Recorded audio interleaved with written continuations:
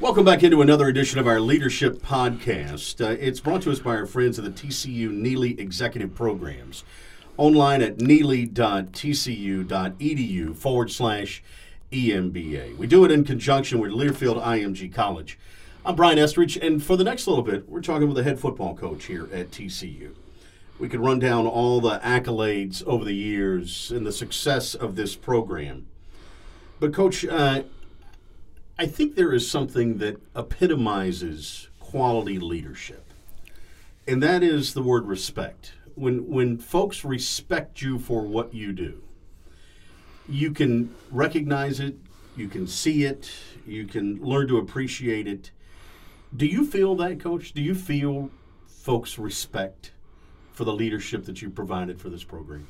You're talking from the outside or inside, from the outside. Yeah, it's always. I'm always talking to people. People are asking how we've done things, and they watch from afar and see how we play and do things. I think it's they respect that we've been here 22 years. They respect. They can see what the product's been and what we've changed as far as facilities, what we put on the field, how we do things, how we recruit, how we evaluate. I think that's sometimes leadership doesn't always mean change. Sometimes leadership means to be smart enough to stay with what's been working for you and tweak it. Mm-hmm. I think that's the key. One of the things we do every morning at 8 o'clock is I've got a sounding board of about 30 people in a staff room. It's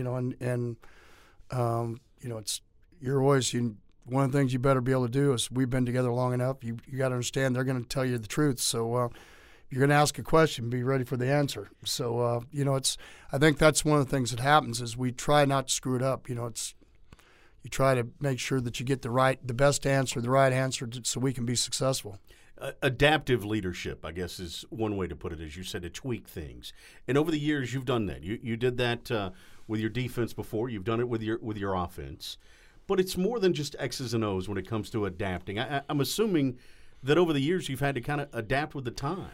Well, yeah, I mean, if my kids about fell out of their chairs, they see first you're texting, now I'm DMing on Twitter, now I'm on Instagram.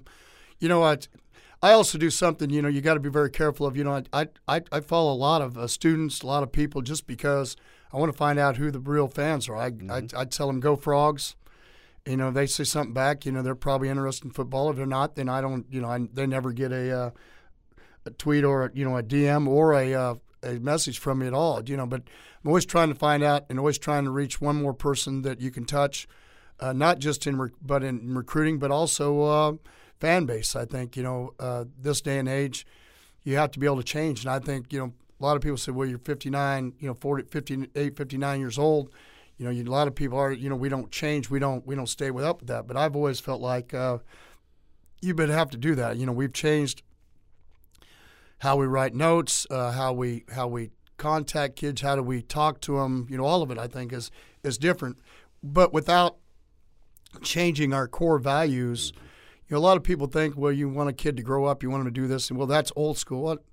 I hope not. I hope that all parents are out there, the good ones are all trying to make sure that, I get a little bit tired of, so many, and I don't think it's everybody, so many people want to prepare the path for their son or daughter instead of prepare their son or daughter. Mm-hmm. And one of the biggest messages I'm out there doing is, you got to prepare your son or daughter. Someday, tomorrow, you may not be here. So how are they going to handle the rest of their life if you didn't get them to a point? And that's probably one of the biggest mistakes I think is being made is we're all trying to prepare the path instead of prepare the son or daughter or the recruit or our players or our own kids. It's so that when they get done they can go handle the world when you're not around. And I think that's one of the things that our kids that come back they most respect. That I just had a guy DM me this morning. It's a guy that went to A&M that played at TCU that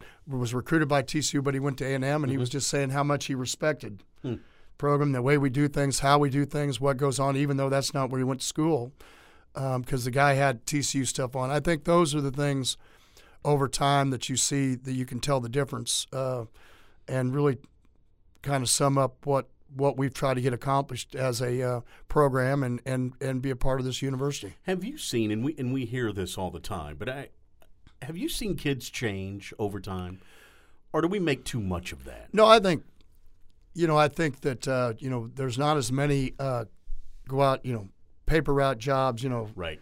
There's not as many hard working, at least not here in the Metroplex where we're at. But where I grew up, a lot more. Where you could work on a farm, you could learn common sense. I think if you ask me book smart or common sense smart, I'd always pick common sense smart. Right. I like people that can answer their own questions. That's what I tell people between a good coordinator, a good coach, and a great coach. A good coordinator can call plays. The great coordinator can fix it. When they change, how fast can you fix it?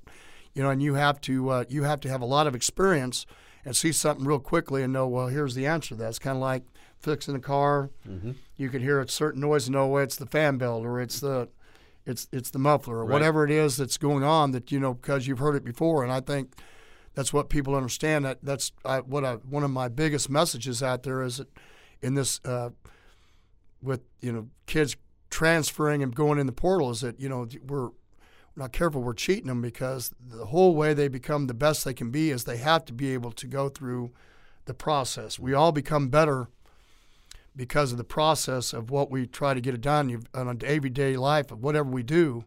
It's that 10,000 hour rule. If you want to become great at something, outliers that you have to practice it over. And it doesn't matter if it's music, doesn't matter if it's football, it doesn't medicine. I mean, nobody like, well, the doctor you pick up. And by the way, I just went into medical school last week. Right, exactly. No, you want a guy with 30 years experience. Yeah. I mean, those are the kind of, all of us want the best. And so, but you like the ones that just came out because they have the newest ideas. That's true. How do you put all that together? And, and just, so for me, you tie it, that's why I like hearing, always ask for more than one answer. And I ask in my staff room, I know who are the conservative coaches. I know who are the right on the ed coaches and who are the middle coaches. And so how do you you want to make sure you get their side of it, so from whatever questions it's asked, because that way you can make a good decision.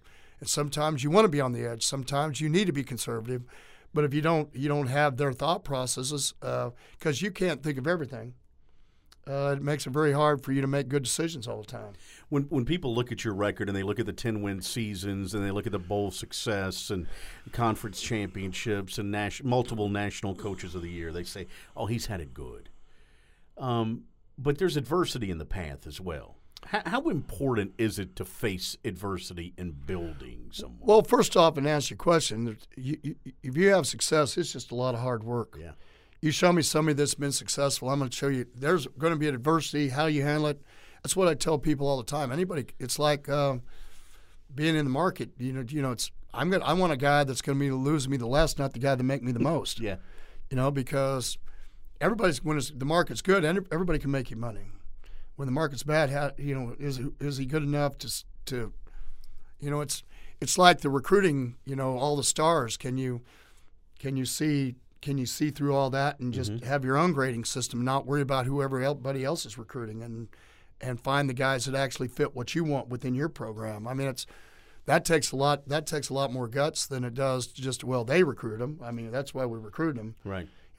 He's got 40 offers. Well, I've seen guys have had 40 offers that we wouldn't. In fact, we've had a couple here in the state of Texas last year in the recruiting class, and they were 4 or 5 stars that we didn't even offer a scholarship to. And so you've got to trust. You've got to trust. Doesn't mean that we don't make mistakes, but you're always trying to find new ways and different reasons why they're going to be successful. But it's every day is a challenge. If you don't get up trying to win the day, you're losing. You don't ever stay the same. So when you decide that you just want to enjoy, as I tell them all the time, you got to be comfortable being uncomfortable.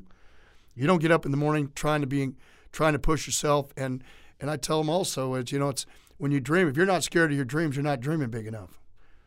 You need to understand that your dreams have to be, and you got to, first person you got to trust is yourself. If you don't buy into yourself, it's hard for anybody else to buy into you. And so those are three great mottos of being able to do things that you got to be able to do. But you can't be scared. But I also tell them all the time, greatness is a place and time where dreams and hard work come together. So you can't just dream big and don't do anything about it. I mean, you're just sitting in your chair or on your porch thinking about it all the time. You got to work at it. Yeah, Gary Patterson's with us. It is the Leadership Podcast, and we're talking adaptive leadership through the TCU Neeley Executive Programs online, neeley.tcu.edu/EMBA. Speaking of adversity, was there ever a point, Coach, where you had been in a difficult situation? Maybe it's a coaching staff gets fired or things of that nature. You're an assistant coach trying to make ends meet. Were you ever lost sight of the dream? Were you ever said, I just don't know if this is going to work? Well, there's always long term, and there's always short term. You know, I think one of the things that's always kept me happy, and I watch guys all the time, they get a promotion. Let's say they go from assistant coach to coordinator. As soon as they get a coordinator, they always, well, I'm not going to be happy till I'm a head coach. Right. And what I always try to do is I had dreams of being all the above, but really, when I became an assistant coach, I just tried to be a good soldier. I tried to be the best assistant coach as I could. When I got a chance to be a coordinator, instead of worrying about being a head coach, and even though you tried to mold yourself so you could become that, I just tried to be the best coordinator I could become.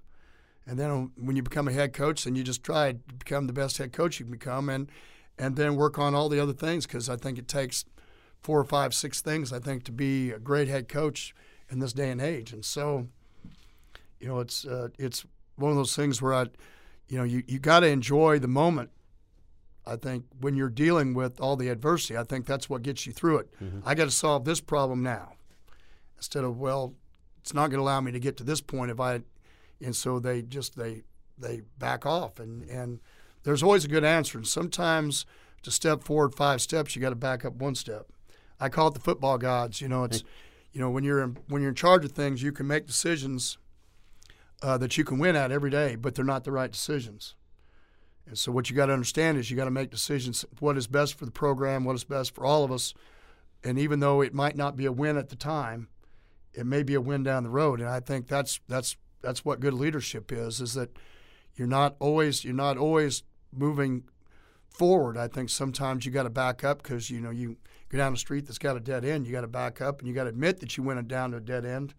How do I back up, or do you keep ramming your car into the dead end? So how do you back up, go down a different street, and get ready to go? And I think one of the things that TCU's allowed us to do, and I think this comes with the whole scenario of doing things, is you also have to have somebody that has the patience to allow you to grow and to give them the best product you can possibly have out there. Whether it's disciplining somebody and not letting them play, because it's, even though it may cost you a ball game. And so not everybody gets that flexibility within their program to be able to do all that. Was there ever a point where you thought about getting out of coaching? No, I've never thought about getting out of coaching. It's a passion. It doesn't matter what they pay you. I think, be honest with you, it's one of those things where when it just comes to true coaching, I've never worked a day in my life. I think that's, no matter when we were sleeping in the back of our car, recruiting and doing all of it, sometimes those were better times, because even though you weren't making very much money, you also didn't have as many problems. And so how do you go back to that feeling? And as long as you don't put all that other stuff in front of it, you just every day, the things that you don't like to do is, it's that you deal with is dealing with all things your kids have to deal with in this day and age. But that's the part of the thing. I've always said that when we have peace off the field, meaning everybody's gone to school, everybody's doing the right things, nobody's in trouble, they're being good citizens. As a general rule, we have unbelievable success on the field. And when your team's not happy off the field, then there's problems. And as general, you got the same thing going on out there too, because football's a tough sport, and it's hard to do all the things and the grind of it and not be peace with yourself when you get done practicing at the end of 2 hours, and walk off the field and then go out to your car and get ready to go. Whether it's your family or something's happened in your life or school, academically you're struggling with something, and it's our job as coaches. That's what I tell them. It's our job to find out what that is and see if we can help them solve that. I heard Billy Donovan, the head coach of the Oklahoma City Thunder, this week, say that the most rewarding thing for him, after he won championships, he said, "Is this it?" And then he realized that it's not about the trophy or the money, that it's about taking a group of people who could not get there individually, putting them together and taking them to a place that only a team can get to. Is it the same way for you? Oh, yeah. I think all the good ones, people do get lost in. I think that's where the added pressure where people struggle is they think they have to do. You won a national championship. Well, I think what he said in his talk was, does that define you? Right. And that can't be what defines you. As I'd say all the time, I appreciate a lot more what people say, what we've done, Kelsey and I have tried to do for Fort Worth, a lot more than thanks for winning a Rose Bowl. Now, you have to win Rose Bowls and you have to win championships to keep your job, but that can't be what defines you. I mean, what kind of person you want to be, how you do things. I think that's the name of the game, and I think that's what keeps you happy, because not always you're going to if winning championships, the only way that you can be happy is you have to win a championship. Not meaning that we're not trying to do that every day, and right. You're not trying to win a national championship every day. You're not trying to win a Big 12 or be the best defense or the best offense in the country. You have those goals, but it can't be more defining than how your family turns out, how your players turn out as people, how you're around, how you treat people around you in your office, all those kind of things. And so, that's one of the things we've been very fortunate. We haven't had a lot of turnover, not only just in coaches but everybody else, just because of the way we try to define ourselves inside the walls. Do you have you ever regretted a move that you made as a leader, a leadership move? Or do you and maybe regret? Oh yeah, always. Yeah. We all make mistakes. Yeah.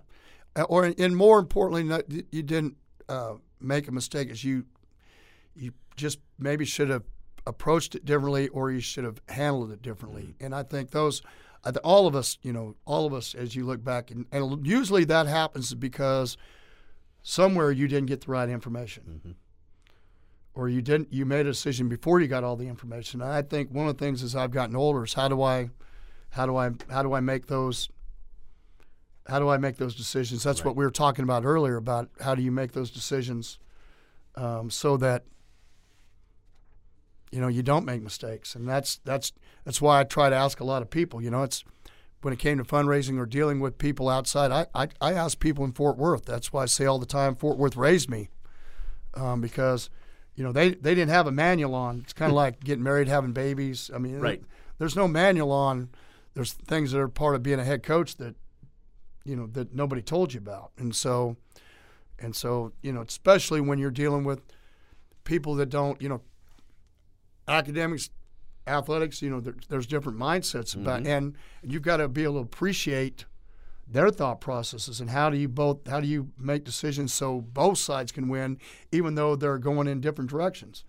But somehow it ties into your students and your guys that are trying to get degrees and do things. I think that's one of the things we try to do every spring is a little bit where we try to help the university, we try to help the community. I mean, it's how do you use your time wisely that you're making a difference, why you have time to be able to do that before I get back into what I really get paid for. And if you're making those decisions based on principle, and if you're making those decisions based on, as you talked about earlier, a set of core values, then, yeah, you may not have all the information, but you made the decision based on with the right intent, right? Well, yeah, it's like,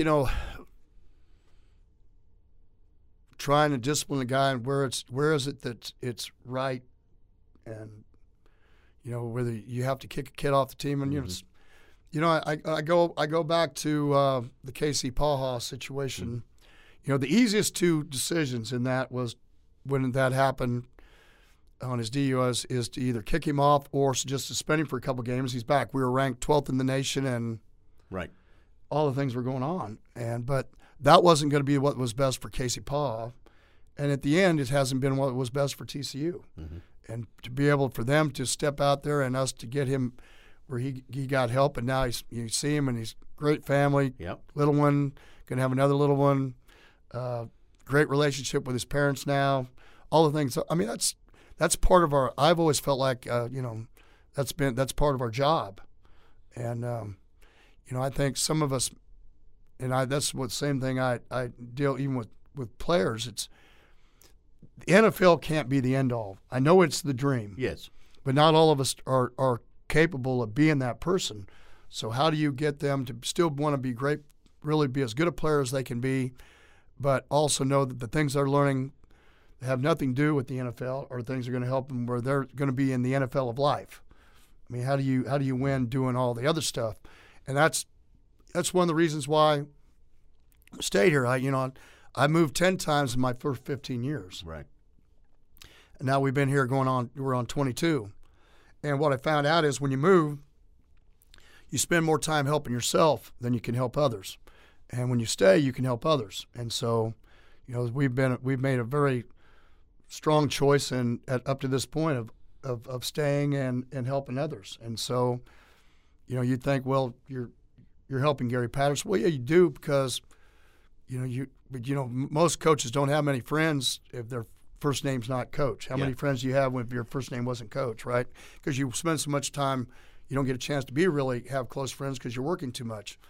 But I think that's something that is, at the end of the day, how much can you make a difference going forward? And if you want to be in little bit, I know, and there's a lot of good business people in Fort Worth and in the state of Texas that I've dealt with.